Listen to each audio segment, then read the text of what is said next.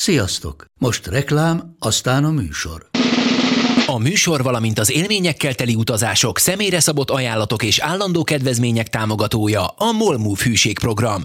Nyisd meg a MOLMOVE appot, a profilodba belépve add meg a Totalcar promóciós kódot és tankolj MOL Evo és Evo Plus üzemanyagjainkból 15 forint per liter kedvezménnyel. Ne feledd, a Totalcar promókóddal most még jobban megéri MOLMOVE tagnak lenni. Vége a reklámnak, jön a műsor. Bírja. Hát amikor még olyan kicsi, akkor bírja. Az inkább ez a kettő mit tudom én, másféltől 3. Hát figyelj, el kell kezdened egy hosszú mesét, azt mire végére értek, ott is vagy. Aha. Végére érsz, ott is vagytok. Hát meg a fejtámlára gumipókozott DVD lejátszó. Ne zsibbasszuk. Ja, bocsánat. Ne zsibbasszuk a gyereket. A fejtámlára gumipókozott bármilyen drága Apple termék. Nem megteszi. Apple termék. Az nagyon jól lehet videót nézni androidos tableteken is. Nekem mégse azt mondtad. Tehát amúgy a gyerek, bármit oda gumipókozhat, ő talál egy... Amúgy is a villanyablakot fogja nyomkodni föl le. A fiam múltkor tudod, mit talált meg a kesztyűtartóba? Az akkumulátor 2 sarujának van ilyen műanyag kupakja. Órákat eljátszott a piros meg a kék kupakkal, meg egy darab dróttal, amire felfűzte, és így... De autóban menet közben? Autóba. Simán, gyerekek nem differenciálnak ennyire szerintem. Hát szerintem többféle gyerek van. Nem lehet, hogy a gyerek az csak olyan, mint az ember. Hogy valamelyik elnyugszik az autóban, valamelyik nem. Valamelyik gyűlöli, valamelyiket nehéz benyomorgatni. Hál' Istennek mindkét gyerekem jól alszik az autóban. Pista, egy vallomással tartozom neked. Jézus Mária. Nem tudom, hogy 67? 67, én 67-et mondok. Köszöntjük az Égéstér 67. adásának hallgatóit. A stúdióban egyelőre Váj István Om, Karotta és Winkler Robert, és remélhetőleg majd csatlakozik hozzánk Zás Dani, aki pillanatnyilag épp a videóját egyeli. Igen. És hát nem is tudom melyik őrületes sztorival indítsunk, hiszen... Hát iszonyatos feature-eink vannak. Csodálatos feature-eink vannak. Itt van például az én hétfőn megjelent cikkem, amelyben egy 1991-es Lexus LS-t teszteltem, egy 350 000 forintos Lexust, ami hát az egyik legkellemesebb meglepetésünk volt, azt hiszem mondhatom, hogy bele is szerettünk. Tehát egy csodálatos autó volt, belül úgy nézett ki, mint egy egérfészek, kívülről úgy nézett ki, mint akit megrágtak és kiköptek a kurszki páncélos ütközetből, de nagyon szép csendesen, gyönyörű csendesen járt, olyan erő volt a motorjába, hogy fantasztikus. Megdöbbentő tartása volt még az autónak. Megdöbbentő tartása volt, tényleg csöndesen, gyönyörűen siklott, szándékosan a videót megnéztem tegnap. Zörgés, kútyogás? Nem. Semmi? Szándékosan látszik a felvételen, szándékosan megyek vele a kátyukban. Nem, semmi. És valahol valami csavartalán beesett valahol, és az zörgött nagyon picit valamelyik ajtóban. Nagyon enyhe futóműzaj. Elektronikai gondjai voltak a klímapanellel, meg az audióval, de amire nem is gondoltam volna, hogy az lesz a baja, de amúgy nem azt mondom, hogy elfogadható. A kormányt behajtja az öletbe, ugye motorosan, és igazából minden működött. És milyen szomorú, hogy egy olyan autóban is tönkre megy a villanyosság, ami egyébként arról híres, hogy annyira menő az elektromos rendszer, hogy ugye ebből fejtik ki a kábelkorbácsot, és használják egy csomó mindenbe, ahol még jó minőségű részkábelekre van szükség. Mert ebben még volt anyag, igen. Ezt nem tudtam. Ebben még volt kábelkorbács. Lehet, hogy azért ilyen részszínű a felirat is rajta. Nem azért, mert amerikai piacos, hanem mert ebben rész van. És hát elindult egy kisebb fajta levéllavina, vagy e-mail cunami. Először jelentkezett a cikkel kapcsolatban egy nepper, aki elmesélte egy e-mailben, hogy ezt az autót, ezt még ő vette 200 000-ért, és adta tovább talán a Nekem úgy jött le, hogy ő a Csontinak adta aztán tovább a kocsit. Vagy valakinek, akitől de a Csontihoz egyébként nála kerül. van a Bender régi Camry-je, és még a rendszámot is írta, hogy egyébként nála van, és a Bendernek meg is örült, mert van még nála valami alkatrész a Camryhez, és majd azt akkor odaadja neki. Azt írta a nepper, hogy valami 4-5 óra alatt lett gazdája az autónak. Arra emlékszel? Hogy 2 kilóért vitték el, ami 4-5 óra alatt. Igen, és hogy ő nagyon szerette volna, hogyha tovább megvan neki, de azt nem hiszem, hogy a Csonti bemegy egy másik telepre. Nem, azt valaki megvette, és valószínűleg a Csontinál kötött már ki, hisz közben történtek rajta javítások. Búgott a hátsó kerékcsapát, de a Csontinál már igen, nem. És aztán hétfő estére előkerült már az egykori tulajdonos unokája is, és kiderült, hogy egy ma már nyugdíjas bácsié volt, de hát nyilván az autó elég, 1991-ben még nyilván nem volt annyira bácsi, de a vérmező valahol Budán lakott. Valahol Budán lakott, de mindenki fél tőle. És hogy az öreg... Féltek a Lexus, azt igen, tényleg? azért féltek a Lexus az mert igen, mert úgy közlekedett, hogy ő törte körbe szisztematikusan, tehát azért nézett ki úgy, hogy minden lemeze hullámos, tehát körbe volt. De nem lehet, ez egyszerűen csak egy huncut lebiztosítózás volt? Furcsa valahogy, ez egy pöszítő mikrofon. Igen, az egy pöszítő mikrofon, a csikós is tök pösze benne, és ettől az embernek a szája is alkalmazkodik, és megpöszíti. Tehát én már hallom magamon, hogy valójában is pöszelettem a mikrofontól. Szóval nem tudom, hogy ezt a történetet meséljük-e, vagy Karotta kalandjai Jenson Buttonnal. Most már szerintem varjuk el ezeket a prémium autós szálakat. Egyébként van valami valószínűleg a levegőben most, hogy ilyen elbánásodnak az emberek, hogy ti is nagyon megkívántátok, most pedig ugye az elmúlt hónapokban 2 darab nagyszerű totálkár közeli illető, az egyik a csodálatos Ogre úr, a másik pedig a Lackó Transport Tomi, igen. És mindketten 140-es Bálna Mercit vásároltak, mert hogy képzeljétek el, hogy annyira öreg lett a Bálna, hogy elkezdtek felbukkanni belőle az ilyen youngtimer szintű autók. Tehát, hogy már nem csak a körbe biztosítózott reménytelen szarok vannak. Úgy vette 6 kilóé, hogy abból még nem vonta le, aztán mennyi eladja a 124-est, ilyen 3 valamennyiért. Úgyhogy azt hiszem, ilyen 3 kilóé vette. Láttad ezt az autót? Láttam. Én láttam. Amúgy nagyon ízléses állapotban. Egész intakt. Jó, igazából nem 3 kilóért vette, tehát ez egy 600 valahány ezer forintos Bálna, ő ugye 3 kilóért jutott hozzá. De neki ez gyerekkori álma volt, és hát kész, ennyi. És gyermekkori álmok teljesüljetek. Igen, hogy idézzük a Rally Dream blog jelmondatát. Na mindegy, szóval előkerült ez a... Nagypapa? Előkerült, hát nem is a nagypapa, hanem az unoka, és mondta, hogy rengeteg sztori volt az autóval, és hogy el is mondja szívesen. Erre írtam neki e-mailben, hogy tűkön ülve várjuk a sztorikat, erre aztán válaszolta, hogy annyi sztori van, hogy ő igazából most nem áll neki leírni, hanem ott a telefonszámon hívja föl és elmeséli, úgyhogy lehet, hogy hamarosan csinálunk egy Lexus LS 400 visszatekintő retrospektív. Akkor nem is mondjuk el, a többit nem. Az, hogy kiégett, hogy Molotov koktél dobtak az autóra, kiégett. Olyan is volt.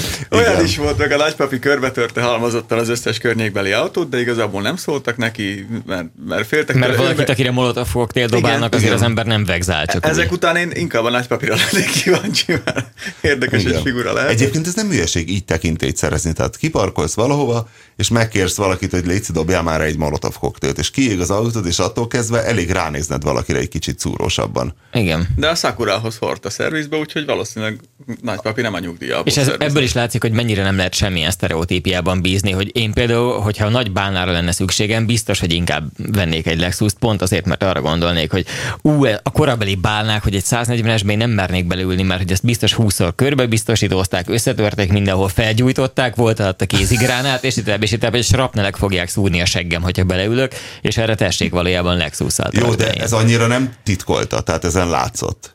Tehát még a videón azt tetszik is az a rész,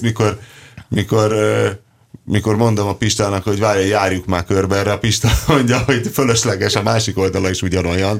Tehát rettenetesen körbe volt törve. De ahhoz képest, hogy ez egy kiégett, többszörösen körbetört autó, most már azt mondom, hogy gyönyörű állapotban volt. Azóta is álmodok vele. És még a kereskedő írta, én azon többször rácsodálkoztam a cikkben is, hogy ez egy világos belsejű autó, egy 22 éves világos belsejű autó, és mindig megírjuk, ha tesztautó van és világos belsejű, hogy mennyire imádjuk a világos belsejű autókat, milyen jó a térérzet, mennyivel vidámabb, kedélyesebb egy világos belsejű autó, ám de a tesztautóban 6452 kilométer van, és már mocskos, és ez igazából csak nagyon lelakott volt, de nem volt mocskos, de azt írta a Nepper, hogy nem tudom, hogy 2 kiló cívbe került, amire kisikálták. Igen, mert a srác megmagyarázta, hogy a nagyapa 16 évig nem nyúlt az autó belsejéhez. 16 évig nem volt kitakarítva. Akkor nézhetett ki bitangul, tényleg. Akkor lehet, hogy effektíve tényleg egérfészek volt. Lehet, hogy ezért sem mertek szólni a szomszédok neki. Mert féltek, hogy bezárja őket az LS-be, és ott fogja őket is elemészteni majd a többi mert írta is a kereskedő, hogy ő már látott fűtnőni a kesztyűtartóba, de hogy ez a Lexus, ilyet még nem. Igen, hosszasan takarították. Szóval elképzelhető, hogy a Molotov koktél az simán csak egy ilyen higiénés kísérlet volt valamelyik szomszéd részéről, hogy a dökútszagot megpróbálja kiégetni az utcába. Az, mint a kipufogó, mint a robogó kipufogó. Sajnos most a tele van, kiégetjük. Így van. És ahhoz képest akkor viszont nem tudom, hogy ez milyen fényezés volt rajta, mert kegyetlenül, akkor azért hámlott le róla a fényezés, mert nem a gyári fényezés volt rajta. Hát vagy ezért... pont a hő miatt.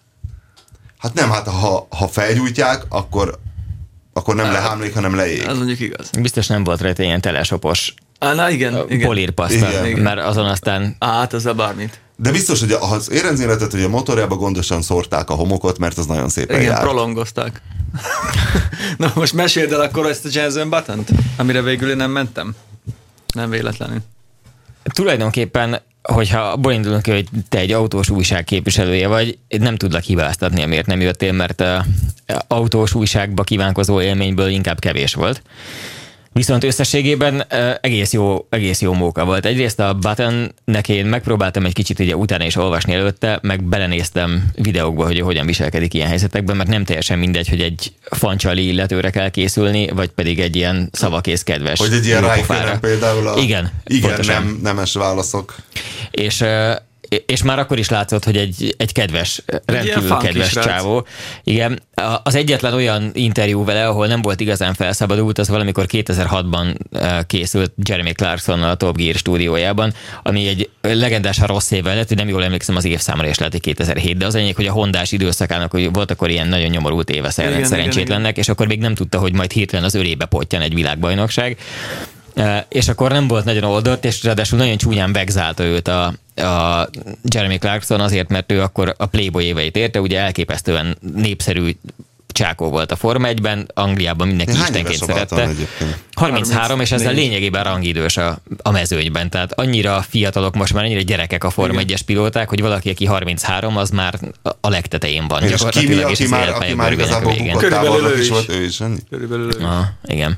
Na és hogy akkor lehetett rajta látni, hogy akkor kevésbé volt oldott, mert akkor azért szapulták, hogy ő egy playboy volt. Úgy is hivatkoztak rá, hogy a Forma 1 playboy-ja, mindenki nagyon sokat várt tőle, mert előtte mindent megnyert. De a gyermekáldás rontja az autóversenyzők teljesítményét, nem a szex.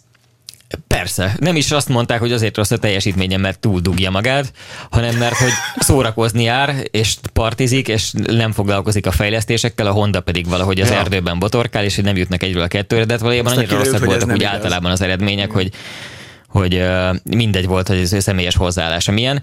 Majd aztán egyszer csak ugye nem néhány évvel később egy normális autóban rögtön világbajnok is lett, és egyébként ezzel párhuzamosan valahogy olyan jellegű személyiségérési folyamaton mehetett keresztül, hogy most egy ilyen kimondottan kellemes, nyugodt, nagy belső békében élő ilyen zen hangulatú illetőnek tűnt, aki közben egyébként egy jó humorú, kedves brit csápa. Milyen csapatnál van ő, és hogy áll most idén? idén? A Brown GP-vel lett ugye világbajnok annak idején, amikor hirtelen csináltak autót a Hondából, miután kivonult a Honda. De már Mercedes motorra, és most pedig a Vodafone McLaren Mercedesnek az egyik pilótája. Igazából ő a fő pilóta, most legalábbis a rangidős, mert ugye nincs, természetesen sehol sincs csapatrangsor, és náluk sincs, de ha lenne csapatrangsor, akkor ő lehetne a rangidősség okán, és Sergio Perez a csapattársa. Az egyébként ügyes, és várhatóan forróvérű, egyébként igen, befizetős pilóta, de befizetősök között ügyesnek tartott illető. És két dolgunk volt. Egyrészt egy nagyjából 20 perces locsi-fecsi, aminek az első 10 percében én voltam a partnere, a maradékban pedig csak a tolmácsa és a jelenlévő megbecsült vendégek voltak a kérdezők.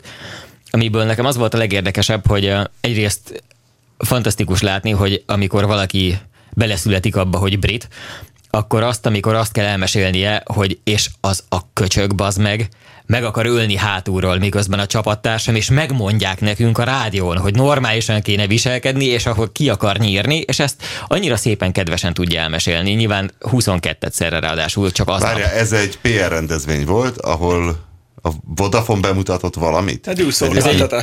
Ez egy PR rendezvény volt, ugye a Vodafone őket el szokta hozni bizonyos időközönként. Tavaly volt egy elképesztően nagy show, amit egyikünk se látott sajnos, amikor a Andrássy úton igen, azt hiszem a Bazilika környékén volt Forma 1-es autókkal jelentős felfordulás, és mindenféle füst és általános mi a szolgáltatás csomag? Engem ez érdekelne, bár nem vagyok Vodafone-os. Igen, hogy miért hívják ide a Buttont, hogy most akkor 2 forinttal olcsóbban hívom el anyámat, hogyha... Nem, az a show lényege, hogy úgy hívják, hogy Red, és azt kapod érte, hogy tök ingyen lehet végtelenül beszélni, meg SMS-ezni, meg ilyen rettenetes mennyiségű adatot is kapsz hozzá. Tehát egy ilyen de nincs ingyen semmi. Tök korlátlan csomag. Nem azt mondja, hogy ingyen van, tehát hogy megveszed a csomagot, a csomagnak van díja, cserébe utána elfelejtheted az összes többi dolgot, tehát hogy nincsenek korlátai semmiben.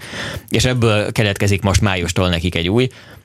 Azért nem vagyok benne felkészültem, mert ugye nekem nem az volt a dolgom, hogy Vodafone csomagot áruljak, hanem hogy beszélgessek a Buttonnal. Érdekelt volna, mit árul Jenson. De ezt árulja.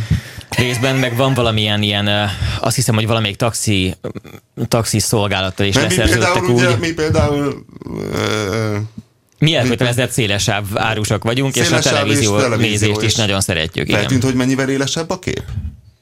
Mostanában? Igen. Egy pár hete borotva élesítettek, és tényleg nagyon durva lett a filmcsatornák főleg, de a sportcsatornák is elég divajok lettek. De nem mondjuk ki, várjál, mi a sajátunkat nem mondtuk ki. Nem nevezte néven, hogy milyen szolgáltatóval történt ez. Figyelj, és képzeld el, nálam most visszajött még a doku is. Tényleg, miért elment? Egy ideig nem volt, igen. És gondoltam is, hogy milyen jó, hogy mi vagyunk a reklámai ma ennek a vállalatnak, és ezen a csatornán vagyunk, és pont ahol megkapjuk a full csomagot, abból pont valahogy a doku biceget ki. És milyen szerencse, hogy az ugyanonnan származó őrületes sebességű szélessávú interneten viszont HD-ben megtekintheted. Tehát, hogy valahogy mindenképpen alágynyúl a vállalat. Igen. Na mindegy, szóval vissza Jenson termékeire. Percek után, igen, visszatérve Jenson Buttonhez, a beszélgetésben nekem az volt a legérdekesebb, kiírtam a saját Facebook falamra, hogy itt is lehet kérdezni, mert majd megpróbálom átfutni, és valaki megkérdezte, hogy tudjuk, hogy van egy viszonylag tekintélyes gyűjteménye, és hogy szokott-e saját maga is szerelgetni. És ez engem is érdekelt, hogy róla tudjuk, hogy... Autógyűjteménye? Hogy ő egy sportfanatikus, de triatlonista.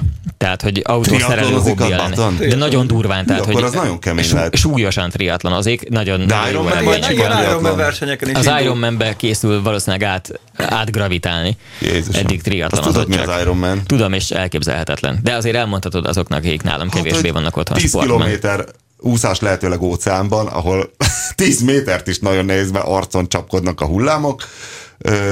Utána 180 kilométer bicikli, de nyélen, és utána egy maraton futás. Egyben. Tehát az nekem nagyon a felfoghatatlan, és ezzel szórakozik a Button. Hát megvan hozzá a testalkat, az elég egy ilyen levíztelenített szikásrác. Hát figyelj, mindegyiknek nagyon komoly sportolókata van azért a formájban, tehát mindegyik sportolónak néz ki. Bringázik keményen. Hát meg aki ült már bármilyen elég gyors autóban, nem kell, hogy Forma 1-es legyen, annak azért megvan, hogy ez tényleg nagyon sokat kivesz fizikailag, és ami meg velük történik, az pedig elképzelhetetlen. Tehát azt elszenvedni, hogy folyamatosan minden irányba le akarsz akadni az összes szerved, az egyszerűen akkora teher, amire nem lehet máshogy felkészülni, csak ha ilyen atomra vagy gyúrva. Az Ironman-ezésre hasonlít.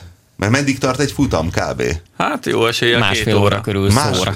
Másfél fölött van. 2 óra. Igen. És az nagyon ilyen eszenciális, brutál igénybevétel. Hát 7-8 liter vizet leadsz magadról. Nagyon meleg van, nagyon koncentrálni kell, fizikailag is nagyon nehéz. Ironman-ezik a Button, ez hihetetlen, hogy ezzel szórakozik. Viszont, hogy visszakanyarodjunk az eredetihez, nem szerel. Ez is kiderült, bevallotta, hogy igazából a saját kezével nem szokott szerelni. Bár egy pillanatra megkísértette, hogy vannak Harley-ai, és azok közül az egyiket Forma 1-es alkatrészekkel átépítette, és van benne ugyanilyen a Kebonó karbonkeremi a féktárcsát szereltetett rá. Egy karbon Harley az elég pervers. És hogy azon eltűnődött, hogy ő is dolgozzon egy kicsit rajta, de nem. És nagyon keveset vezet a magánéletében, az is kiderült, hogy ő nem nagyon jár, hanem ez általában viszik. Csak hogy rákössek még a szakterületemre, és egy kicsit a Forma 1-re, hogy a Red Bull most idéntől azt hiszem csinál napszemüvegeket, és ott is a csúcsmodellek, azok a Weber meg a Vettel összetört autóinak karbonalkatrészeiből vannak a szárak meg a keretek. Ilyet konkrétan még nem láttam, de ugye a karbon és az akkor megy a azt gondolom nem is napszemüvegben fényezik le, hanem megmarad a sorja. A karbon meg a túloldalán a szponzormatricában. Abból a tetvedék konkrét autóból annak azért van húzása, hogy akkor azt... Igen. Bár én valamikor turkáltam az interneten kíváncsiságból, hogy mennyibe kerülnek az ilyen autódarabok, a Forma 1-es autódarabok, és nem olyan vészes. Nem drága, figyelj. Nem. Én azt képzeltem, hogy ezek ilyen elérhetetlen sok százezeres milliós tételek, de valójában nem. Amikor a Brown megszorult és kiárulta a régi Honda Forma 1-es autókat, amikkel Button ugye nem lett sikeres, 31 000 fontért adták a komplett autót. 31 Hát az ezer volt font. a licit kikiáltási ára, és annyi- gondolom, nem ment följebb. Nem, el is adták annyiért. Igen. Épp most olvastam az egyik konkurens honlapon egy hírt, hogy... Nevezzük már néven, hogyha beszél. Ha elég de jó most volt a hír, nem akkor tudom, mondjuk hogy meg. Nem tudom, Origo volt-e vagy Vezes, ott írta meg a nem tudom kicsoda, hogy egy srác Angliába összerakott egy Forma 1-es autót, eBay-en összekukázott alkatrészekből. Nem tartom lehetetlennek. Mondjuk egy rendes kúrens Forma 1-es autót nyilván nem lehet összerakni, de hogyha nagyon szabadon legózol, és így megfelel egy valamilyen szekvenciális váltó, meg egy Úgy néz ki. Hát ugyanaz valamilyen a különbség, hogy mi is formautóban nagyon lévő jól el motor. vagyunk használt autóval, tehát egy Igen. használt, 10 évvel ezelőtti Forma 1-es autó Igen. szerintem élményben És nem egy biztos, hogy rossz. kicsit össze kell gittelni a 2006-os McLaren Orkupot a Kinyomni 2008-as szilóval, Renault folytatással, de És akkor mennyire meg lehet egy oldani. orkupot vajon megvenni? Ilyen kevés sok 10 000 és kevés 100 000 forint között szoktak általában véget érni a licitek, de hogyha szerencséd van, akkor simán lehet ilyen 15-20 000 forintért már rendes, felismerhető Forma 1-es autó alkatrészdarabot venni. XY annyi van, hogy- által használtat? Hát igen, jellemzően az húzza föl az árát, hogyha nagyon nagy csapat, tehát Ferrarit valószínűleg nem tudsz venni ennyire, meg nyilván McLaren se, de kisebb csapatoknak a cuccait azokat Hát meg az bőven. adott alkatrész komplexitása, mondjuk egy Orkup valószínűleg olcsóbb, mint egy kormány. A kormány szerintem nem adnak el.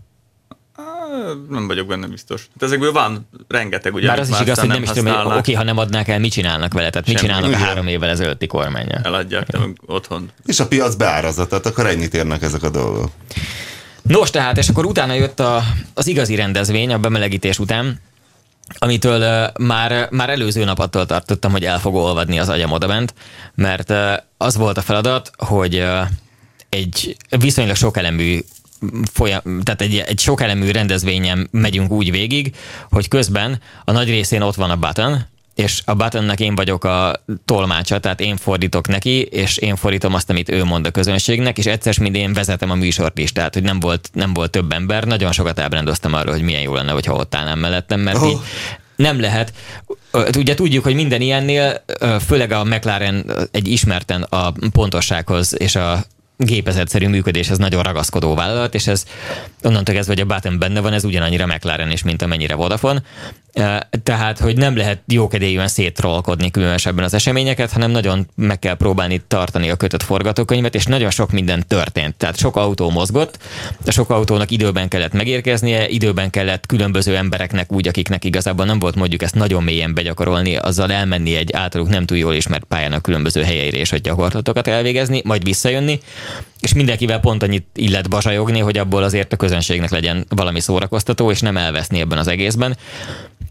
És hát ebben egyrészt már a nem elveszés is egy elég szép kihívás, de a nem elveszés, bazsajgás váltott illetőkkel váltott helyzetekben súlyosbítva azzal, hogy ott van egy egyébként nagyon jó fej brit csávó, aki vele egy másik nyelven kell bazsajogni. Bocs, ez kiderült, hogy egy ilyen Buttonnak hány szabadnapja van egy héten? Kiderült, igen, ez is kiderült, mert a Mert beszélgetésben mintha ez is tényleg, mint fölmerült. az ilyen erőltetett menetbe halálra Hát ez hurcolnák úgy őket, van, amit mint a Kimi ugye ki is borult. Hogy Azt mondta, hogy most van egy olyan hete, amikor egy hete a saját ágyában ébred, és ez fantasztikus, de hogy az előző 2 hónapban nem volt 2 nap. Tehát 2 összefüggő napja nem volt nyugtan. Sehol. Meg ugye ez úgy tehát van, nincs mint se hétvége, se. Semmi Hétvége főleg nincs. Nincs, és az is látszik, hogy amikor az úgynevezett szabadnapja van, mint ez, mert ez ugye olyan értelemben Ez egy szabadnapja, Hát szivattyák abban az ezzel. értelemben szabadnap, hogy nem autózott. Tehát, hogy ma nem fejlesztett, nem tesztelt. De a meló része azért ez is. És de úgy van ez a nem Hát a autózós csapat- napja, és csapatának végzi ez a ezt a melót. szerződés úgy, része. igen, és hogy ez úgy van neki beosztva, hogy meghozza a helikopter szőróra bőrperckor pontosan, akkor takra tényleg ilyen rendesen metronómiára végig kell nyomni vele a különböző fázisokat, úgyhogy Tóth Zoli volt kollégánk, írt nekem egy SMS-t, hogy az ő húga, azt hiszem ott lesz, aki nagy rajongó, és hogy nem tudnám-e összesodorni őket, hogy tudjon kérni egy autogramot, meg azt mondhassa, hogy hello, És szinte Jenson, lehetetlen szeretlek. volt. És nem szinte lehetetlen, hanem teljesen nyilvánvaló volt, hogy reménytelen. Tehát, hogy nekem is annyi hozzáférésem van ilyenkor hozzá, mint amennyi bárki másnak. az adott pillanatban a legfontosabban szükséges. Nagyon klassz. Készült fanpic? Veled és Jensonnal? Tehát belenéztetek a Hivatalos. kamerába együtt, átöleltétek Nem. egymást és mutattatok metálvillát? Nem, ilyesmi nem történt, de le vagyunk fotózva, és majd meg akartam mutatni neked, mert tudtam, hogy a te szívednek ez különösen kedves, csak sajnos túl hirtelen jöttünk, úgyhogy a stúdióban nem tudom megmutatni. Készült egy olyan kép, ahol egymás mellett állunk, úgyhogy azt hiszem ott van még Sebestyén Balázs is, az volt ugyanis a fő attrakció, ezt még zárójelben elmesélem, hogy a Balázsék azon szórakoztak most már napokkal ezelőtt óta a Morning Show-ban, hogy mennyire az emberen múlik ez az egész autóvezetés dolog, és a Forma 1-ben miért csak az nyer, aki egyébként, tehát az nyer, akinek jó autója van, vagy az nyer, aki jól vezet, ez ugye tudjuk, hogy örök ilyen sör fölött előjövő téma. Én a másodikra szavazom. És a Buttonnál ráadásul az van, hogy ő mind a kettő volt, tehát hogy ő kapott már egyszer életében nagy szerencsével olyan autót, amivel nagyon meg lehetett verni mindenkit, és akkor azt meg is csinálta méltósággal, de mentő jól nagyon rossz autóval is, tehát hogy mind a két végén volt már ennek a folyamatnak. És hozta 2 darab gyönyörűen restaurált 1005-ös Zsigulit, amivel szinkronpályás manővereket hajtottak végre egymás ellen, amiket Szegény. az elvárható módon megnyert a Button.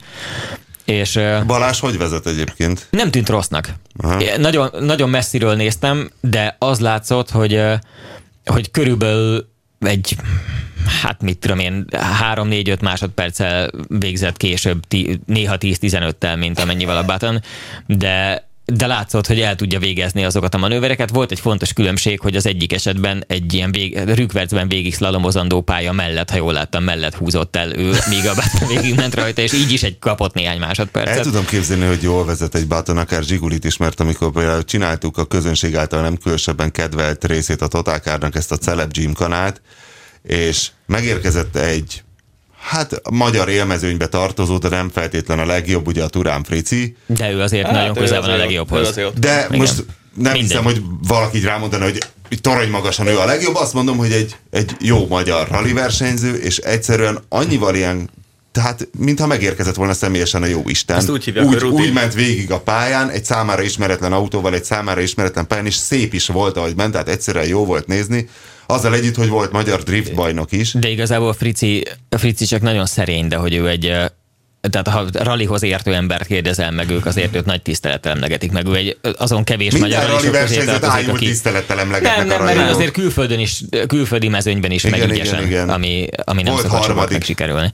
Na, szóval valahol. Nagyon ügyes volt a Button, és a legjobb az egészben az volt, hogy azt lehetett látni, hogy végig nem egyszerűen csak méltósággal tűri azt a típusú vegzálást, hogy nyilván arról szól az élete, hogy viszik helyről helyre, ahol körülbelül ugyanabból a 100 kérdésből kapja meg valahány, mit tudom én, 5-6-ot. Hát vagy ez ugyanaz a 100, vagy van még egy rosszabb, amikor emberek próbálnak eredetit kérdezni, és az még annál is rosszabb. Hogy igen. hívják a kutyádat? Csak rossz, nyilván ilyenkor csak rossz megoldás van, mert vagy unalmas kérdést kapsz, vagy hülyét, de hogy az látszott rajta, hogy ilyen végtelen kedvességgel, mint hogyha életében először fordul elő az, hogy valaki érdeklődik. Hurrá színpad?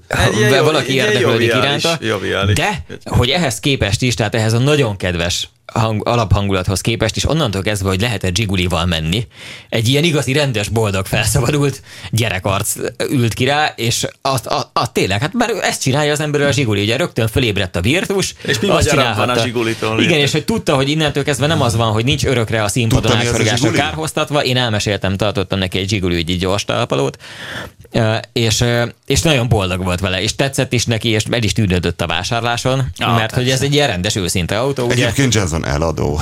Igen. Lából hazaviszed. Nem vagyok benne biztos, hogy hallott már arról, hogy annyira kevés pénzért is lehet autót venni, amennyiben egy szépre restaurált Zsiguli kerül mostanában. És milyei vannak a gyűjteményben egyébként? Hogy most aktuálisan milyei vannak, azt nem tudjuk, mert azt lehet tudni, hogy mik voltak benne, de ezeknek egy része azóta már elkelt. És amit, ja, nem most volt ez a kérdés? Nem tetted fel? A kérdés arra vonatkozott, hogy szoktál bármelyiket szerelni. Ja, a gyűjteményből, amiről tudjuk, hogy drága és híres, hogy tudjuk, hogy volt Enzója, egy kéktetős Enzója, nem, Bugattia, volt Enzója is egyébként, de a Bugattia volt ilyen alul fekete felülkék. Jó, ezek igazából nem izgalmas. Van egy McLaren MP412 C-je, ami ugye a hivatali autója, és képzeld el, az új McLarenből a P1-ből kérdeztem, hogy nem az, hiszen ha valakinek, akkor nyilván a Form 1-es pilótáiknak kéne a P1-jel közlekedni, és nem, hanem azt mondta, hogy lesz P1-ese is, még nincs meg, és hogy képzeljem, hogy azt viszont nem kapják meg, azt meg kell venni. Tehát, hogy akkor lehet P1-e, hogyha azt kifizeti pénzzel. És fájna neki, vagy mi? Azért azt azért mindenki érzi. Hát az egy jelentős. Ilyenkor az egy nagyon jelentős. Figyelj, az nem egy kidobott pénz, mert ezek tipikusan azok a dolgok, mint egy bankbetét, tehát ezek nem veszítik az árukat.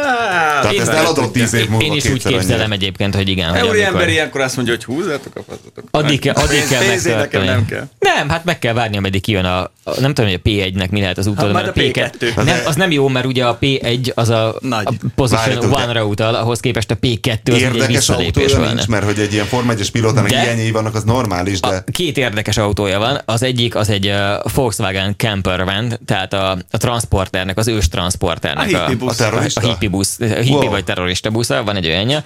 És ami az egyetlen, amit most is szóba hozott, mert annyira szereti, tehát érződött, hogy az az ő szívéhez az nagyon közel áll. Olasz. Nem. Oh. Nem. Klasszik 911-27 RS. Megvettem. Kacsa faros. Az Megvettem. jó. Igen. Az hangulatos. Ehhez képest ott van mondjuk a Rob Huff, ugye, aki tavaly lett a WTCC-be bajnok, és ő egy carbon szálás MGB-vel versenyez a szabad idejében. Ő is szereli egy ilyen brit random valamilyen hétvégi kupában, és nagyon élvezi. Például ő a másik véglet, ő a szerelő autóversenyző, aki még szabad idejében is autóversenyez. De az látszott, hogy a Buttonnek nincs szabad ideje. Az tényleg világos volt abból is, ami itt történik, hogy itt végig tolták ezen a számára azt hiszem nagyjából 4 órányi erőltetett meneten, ami úgy nézett ki, hogy a minimális próba, mármint beleülhetett az autóba, és megmutatták, hogy ezeket a bójákat kell majd kikerülni, hogy különben ugye másképp nem lehet egy ilyet megcsinálni. Utána volt az első beszélgetős menete velem, ami volt azt hiszem körülbelül 20 perc. Utána az alatt, amíg én átértem, és kipróbáltuk a színpadnál, hogy működik-e a technika, amiből utóbb a walkie-talkie sajnos meghaltak. Mind a kettő tök drámai, képzeljétek, amikor az ember fülében lévő kapcsolattartó walkie-talkie közül egyik sem, már a pót walkie-talkie sem működik. És az alatt ő azt hiszem fényképezkedett, aztán megérkezett, végigcsináltuk a körülbelül 1 órás ácsorgást a színpadon, ahonnan visszament sajtótájékoztatót tartani. Figyelj, 100 szónak is egy a vége. Vannak bizonyos szakmák, amik nagyon jól fizetnek, és amiket igazából én nem tudok irigyelni. Ilyen például az autóversenyző, mert ez szerintem nem embernek való élet. Oké, hogy a zseton jó, meg nyelezed az autót, tök jó, de igazából ez szerintem a nem embernek való élet kategória. Itt vannak a tenisztárok, tehát azt hiszem a Nadal fakadt ki 1-2 éve, hogy brutálisan túl vannak terhelve, és ő a sérüléséből nem tud kigyógyulni. Oké, hogy milliókat kaszálsz, de akkor is nagyon fáj a derekad, és nem választhatsz, hogy melyik verseny, mert muszáj menni. A filmsztárok, azok öregem, no, pont hogy akartam. Évente mondjuk forgat 2 filmet, arra rámegy 1-2 hónapja, és utána a tökét vakargatja egész évben. Az igen. De nem biztos, hogy így van. Pont a Buttonról beszélgettünk a Sixer reggel itt a Kultrovat doyenjével, és ugye az van, hogy ezt a Ken Block-óta tudjuk, akinek a menedzsere mondta, hogy az úgy működik, hogy van egy főszponzorod, vagy egy kisebb szponzorod, aki még így is milliókat költ rád, meg kvázi tőle kapod a pénzed, és akkor van egy olyan kikötés a szerződésében, mondjuk a Ken Blocknak egy ilyen volt, hogy 1 évben 12 nap, az azt jelenti, hogy a 12 napon keresztül ő a Ford tulajdona. Azt csinálja, amit mondanak.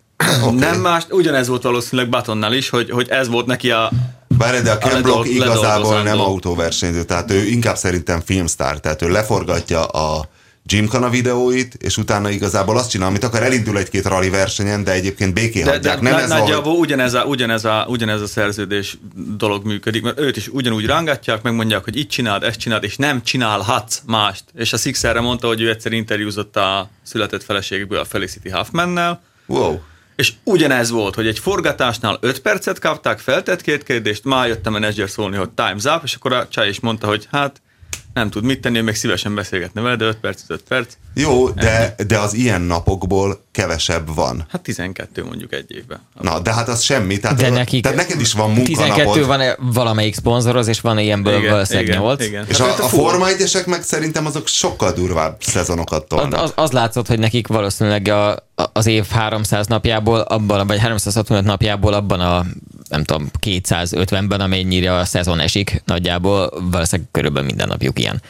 Vagy ilyen néhány nap nyugik vannak, és ami nagy igénybevétel lehet, mert nyilván az, hogy az embert helikopterre röptetik, és mindenhol kedvesnek kell lenni, az önmagában nem annyira nagy szívás. az a része szívás, hogy sehol nem vagy otthon egy pillanatig. Tehát ez egy ilyen rendes cigány karavánba szorulás. Valaki vagy szereti egyébként a cigány életet, mint egy alapértelmezett rockstar, mert különben nem lehet csinálni, és akkor igazából az nem rossz benne, hiszen nyilván, ha megszoktad, hogy szálloda az otthonod. Hát amíg nincs feleséged, meg gyereket, addig nyilván manyána van, addig hát Franco, addig jó a buli. Jessica itt volt egyébként, Jensenné Jessica, a legendás fehérnemű modell. Az is egy fehérnemű modell? Hajaj. Imádom a fehér nemű modelleket. Hiperexotikus szépségű, azt hiszem, hogy dél-amerikai japán ősöktől származik. És mindenki bocsássa meg nekem, nem pontosan idézem, nem Jessica-ból készültem föl, hanem Jenson Buttonből. És állítólag pillanatokra látható volt. Előttem nem tűnt föl, mert ugye, ahogy mondtam, és itt nagyon fogaskerékszerűen mentek a dolgok, és az én fogaskerék forgó tengelyem körül nem kellett felbukkanni, úgyhogy mi nem érintkeztünk. Isten is látod most valami nagyon durva oldalbordát a VTCC-n. A James Thompson felesége. Thompson mama. Mindenki. Ja, akit le is fotóztál, láttam a fenekét. Ráállítottam a fotósomat, illetve a fotósunkat az elemért, majd mutatok egy képet. Figyelj, a kerékkulcsok megálltak, amikor a csaj kijött a grid walkra, és így egyszerűen így, tudod, van egy ilyen alapzaj, egy ilyen verseny, mindenki beszél, hangos bemond, minden, kijött a csaj, és akkor és így föntről a tetőről néztük, hogy amerre ment így a fejek. De mindenki, nézők, versenyzők, és akkor nyilván neked ez egy motiváció. Erre mondja a spanyol, hogy a nagyon jó csarra, hogy para un tren, hogy amíg a vonat is megállt tőle. Abszolút. Ott mindenki meg és felállt, de nagyon-nagyon aranyos és kedves. Meg és felállt, Pista. A James Thompson mama de a Jessica-t nem láttuk.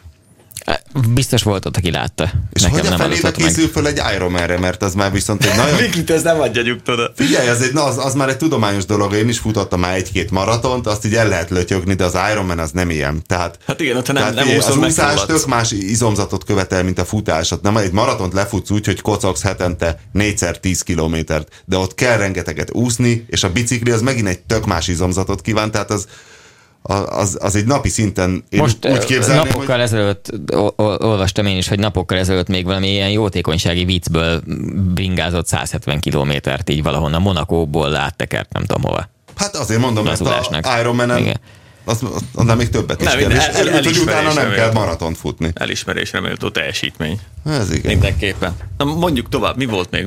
Valami sztoriban még nagyon benne voltunk. A Lexus Button, és hát Dánielt várnánk azzal, hogy vajon a... És még a hangyászról nem is beszéltem. Ott is mennyi hír van. Csak mert Dániel nem jött meg. Igen. Na jó, mi van a hangyásztal? Remélem hallatszik a hangomon az érdeklődés. Nagyon jó hallatszik. Ágyasok vagytok. Gábor, mi van a hangyásztal? De figyelj, fel tudlak egy kicsit villanyozni azzal, hogy elárulom, hogy ez szinte csak rossz híreim vannak. Vagy de több a dráma. Tehát van benne egy kis kaland, nem egyszerűen csak annyi lesz, hogy jó nem volt vele dráma? Jó, de most másmilyen jellegű dráma van. Legutóbb 30 lóerőt kerestél, legutóbb az volt a dráma. 100-at. 32-vel voltunk a gyári alatt. De hát és akkor miért 100-at keresel? Mert nem ott kellett volna lennünk, tehát 350 környékén kellett volna lennünk, illet volna lennünk, és 280 a gyári, és voltunk 240 valamennyi. De ez keréken, azt tegyük hozzá. Nem, ez föltengelyre visszaszámol a teljesítmény. Akkor ez a nagyobb a baj. Ez maga a rideg valóság. Meg lett a 100 lóerő a hangyászban? Na itt még nem tartunk, nem is ezt akartam volna elmesélni, hanem a Stumbandival milyen fantasztikus barkácsolásokat végeztünk annak érdekében, hogy megtaláljuk a hiba forrását. Mert ugye a Póveredák egy nagyon alapos illető, viszont soha életében nem rakott még össze kosárban felcímkézetlen összeborított alkatrészekből 350 Z-motort, úgyhogy elvben elképzelhető lett volna az is, hogy ott valami hiba csúszik a dolgokba. Úgyhogy elmentünk a Bandival, és hősiesen végigmértük, illetve valójában ő mérte, hiszen ő a mérnök, én pedig csak asszisztáltam. Végigmértük, hogy a vezérlés a helyén van-e. Mert ugye az a legtriviálisabb hiba, az biztos volt, hogy az autó én értelemben jól van megcsinálva, hogy tök üzembiztos. Emlékszem, hogy még az ebédnél is erről beszéltünk a Bandival. Na, látod? És mert ugye üzembiztos, működik, nem melegszik, nem hülle, nem folyik belőle semmi. Itt volt a gyertya sztori? Itt volt a gyertya sztori. Érdeklődtem ezután a történet után. Tehát ott tartottunk, hogy volt egy autó, ami látszólag tök jól működik, csak a teljesítménye érthetetlenül alacsony. De egyébként minden szempontból kifogástalan. És akkor elkezdtük szétszerelni, hogy eljussunk odaig, hogy ellenőrizni tudjuk, hogy a helyén van a vezérlés, mert mindjárt úgy éreztük, hogy valószínűleg ott lesz a probléma. És ez azzal kezdődött, hogy ahogy elkezdtünk lebontani dolgokat, az első dolog, amit leszettünk, azok a hengerenkénti pillangó szerepeknek a tütéinek, tehát ezeknek a töltséreknek, a szívó töltséreknek a végére húzott légszűrő, és a légszűrő alatt rögtön feltűnt, hogy ilyen rusnya, fekete Olajos por fedi ezeket a töltséreket belülről, ami leginkább úgy néz ki, mint amikor drift versenyre látogat valamelyik öltök, ez gyakran előfordul, és az a jellegzetes gumipor.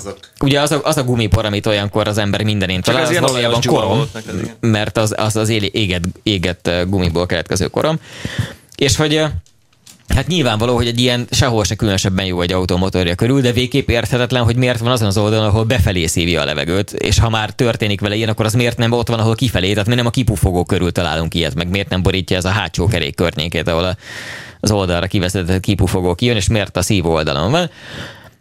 De bontottunk tovább, és a bontás során a következő dolog az volt, hogy kiszedtük a gyertyákat, és a gyertyáknak a színét biztos a hallgatóink is igen rutinosan tudnak már gyertya színképet elemezni, és hivatalosan ugye az őszbarna elektródákra mondjuk azt, hogy az az egészséges keverék, és amilyen nagyon fehéres, márványos felületi, vagy töredezett ilyen kerámia-szerű, az a nagyon szegény keverék, és amikor pedig nagyon fekete kormos, akkor az a túlságosan dús keverék, tehát amikor túl sok benzint kap, ahhoz képest amennyit el tudna égetni. Na most nálunk van ugye 2 hengersor, volt 2 darab tulajdonképpen egészségesnek mondható gyertyánk, volt 2 darab aggasztóan dús gyertyánk, és volt 2 darab... De szimmetrikusan a 2 hengersor van? Nem, semmilyen szimmetria nem volt benne.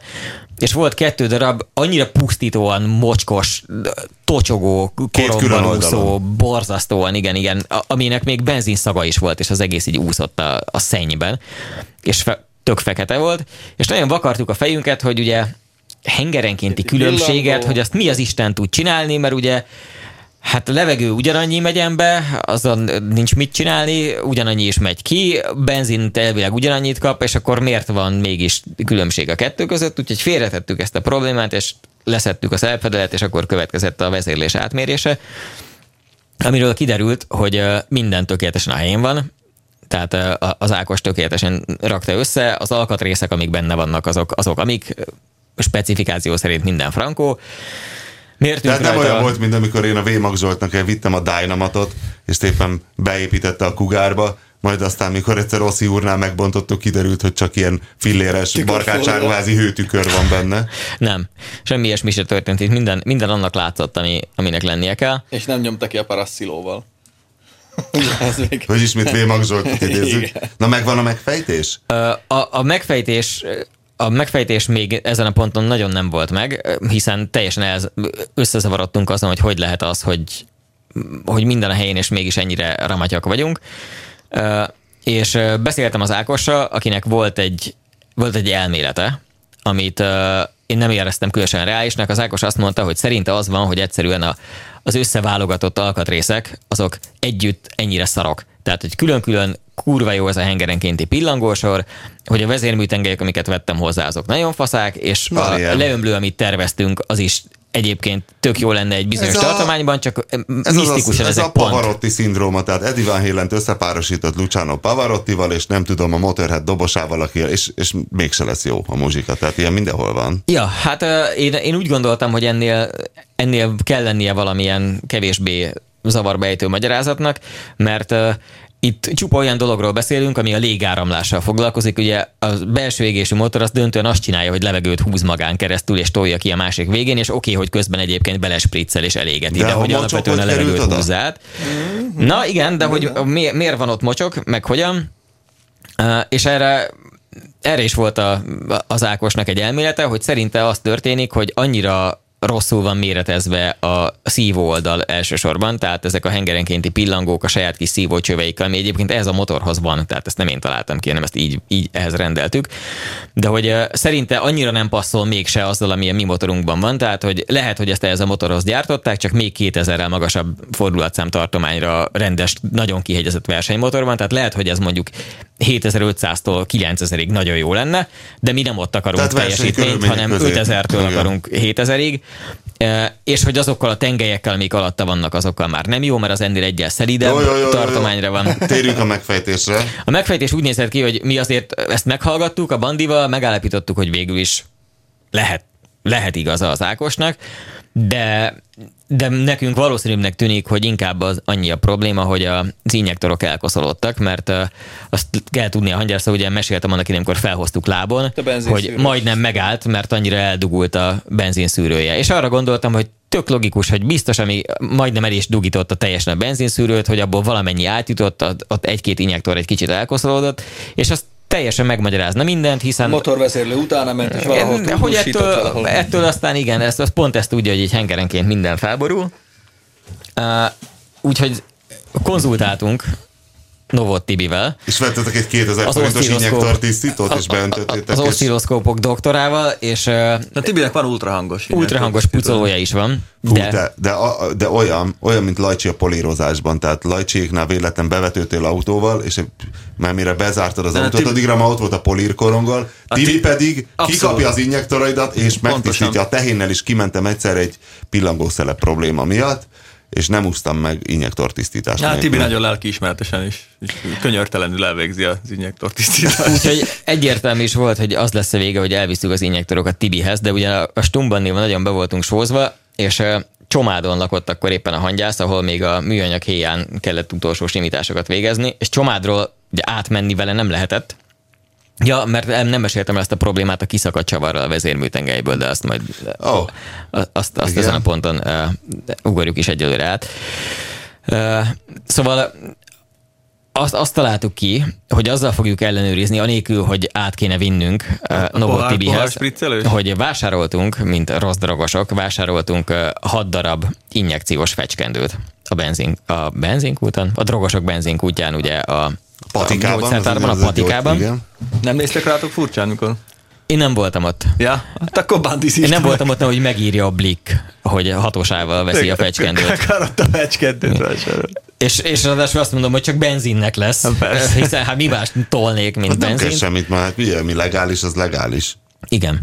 És valami 170 forintért adnak 18 darabot. Tehát nem egy darabig ellesztek. Most ne is soroljuk fel azokat a dolgokat, amiktől el lehet ájulni, de teljesen legálisak. És ott fekszel a saját mocskodban, de full legális, ahhoz képest, hogy most mindegy, tehát vettetek fecskendőt. Vettünk fecskendőt, elvégeztük a kísérletet, és az történt, hogy sajnos már a nagyon rövid kísérlet is egyértelműen igazolta, hogy nincs érdemi differencia befecskendezésben. Tehát lehet, hogy van valahol kis piszok, meg nyilván érdemes kipucolni, mert az még soha semminek nem ártott meg. Rá a szórásképen? A szóráskép nem érdekelt minket, csak az, hogy mennyi benzint szállítanak. Tehát, hogy szépen egyszerre rajta volt mind a 6 injektort. Kihúztuk a helyéről, de benne maradtak a benzinhídban, rájuk szereltük a 6 kis fecsit, ugye az milliméteres beosztással megy, és egyszerűen indítóztunk, és spricceltek. Nekünk tök mindegy volt, ugye ilyenkor semmi se számít nyitásidő, meg kép, semmi se érdekelt minket. Az érdekelt, hogy azonos idő alatt mindegyik 2 millilitert spriccele ki mondjuk, és igen, úgy volt. Tehát biztos, hogy ha van is itt valami kis gond, de hogy az nem fejtette meg nekünk a problémát. Ez új fejlemény, ezt nem tudtam. Úgyhogy megint fölhívtuk Póveredákit, akinek elmeséltem, hogy erre jutottunk, aki mondta, hogy de hát mondtam, bazd meg, hogy nem ezzel lesz a baj, hogy az van, amit mondtam nektek, és akkor mondtuk, hogy jó Ákos, oké, valószínűleg igazad van, de hogy miért van akkor a hengerek között különbség, hogy azt magyarázd már meg, hogy oké, nem passzolnak egymással a dolgok, de a hengerek között mitől van nagyon nagy különbség, és mondta, hogy mitől lenne, hát nyilván elmentek a szinkronból az ITB-k. És mondtam, hogy de hát miért mentek volna el? Meg hogy mert ezt ő annak idején összerakta szépen szinkrométerre, ugye ezeket össze kell szinkronizálni, hogy egyszerre... Mik azok az ITB-k? A hengerenkénti pillangószerepet. Individual Throttle Body. A hengerenkénti pillangószerepet hívják úgy, és ezeket össze kell szinkronizálni, hogy egyszerre nyíljon, csukódjon. Van egy rúdazat, ami elvileg nem is nagyon engedi, hogy ezek el tudjanak egymáshoz képest menni. De attól függően, hogy egyrészt az egy gyári dolog-e vagy nem, hogy ahogy föl vannak szerelve a hengerfejre, itt ráadásul ugye 2 Na mindegy, és elmentek az ITB-k. Próbálom a műsoridőt. Megbeszéltük. Vikli szájában annyira perverzió, hogy elmentek az ITB-k. Te, mintha ilyen japán iskolás lányok maszturbáló sója, hogy elmentek ma az ITB-k. Nagyon fura ez az asszociáció. Nekem is, Pista. Nekem ez igazából ez hangzott furán. Igen. Na ez sokkal váratlanabb volt. Tehát akkor mi történt az ITB-k frontján? Megmértük csak nagyon egyszerűen parasztosan tolómérővel, hogy esetleg úgy van-e, hogy az egyik még nyitva van akkor, amikor a többi valamennyire zárva. És gázpedáláson néztétek meg, hogy... És igaza van. Megint igaza volt. Az átkozott Baksai Remetének megint igaza volt, megint az van, amit ő mond. És ugye ez nem magyarázza meg nekünk a teljesítmény problémát, mert ugye a hengerenkénti pillangó szelep, az amikor épp csak poroszkálsz egy autóval, tehát nagyon lassan, amit én csináltam vele, ugye amikor fölhoztuk, meg amikor elmentem a mérésre, meg vissza, akkor ilyen szinte nincs is nyitva, tehát épp csak rajta van egy picit a lábad a gázon, és poroszkálsz.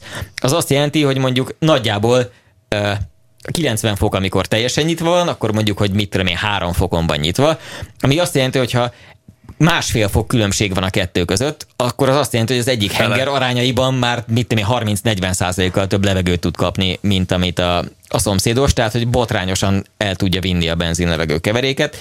Cserébe viszont egyáltalán, tehát ez megmagyarázta a gyertyamocskot, meg a különbségeket, egyáltalán nem magyarázat még ez az egész arra, hogy miért voltunk teljes terhelésen vackok, hiszen teljes terhelésen nyitva van mindegyik, és amikor sarkig van tárva mindegyik 90 fokon van nyitva, hogy ahhoz képest van 1-2 fok differencia, az meg nem számít semmit. Én a kipufogóra gyanakszom. Nem, a megoldás az lesz, amit az Ákos mond, tehát hogy nagyobb kapacitású injektorok. A kipufogó az én Vinom esetében volt a megfejtés, ami egy ennél viszonylag egyszerűbb szerkezet, de azzal is nagyon megszenvedtek a guruk, és végül a kipufogó. Beszélgettünk erről, de ott nagyon sokat lehet veszíteni. Sokat lehet veszíteni, de abban a felső tartományban, ahol nekünk dolgoznia kell, ott ez nem lehet rossz igazán. Valószínűleg inkább az van, hogy tényleg az Ákos által sejtett irány, hogy a szív oldalon vannak a problémáink, illetve hogy ezek egymással nagyon szarok. Úgyhogy ezt most így ezzel a szemmel még egyszer végig számoljuk, és ma miközben mi itt beszélgetünk, a hangyász utazik vissza egyébként az Ákoshoz. Pécsre?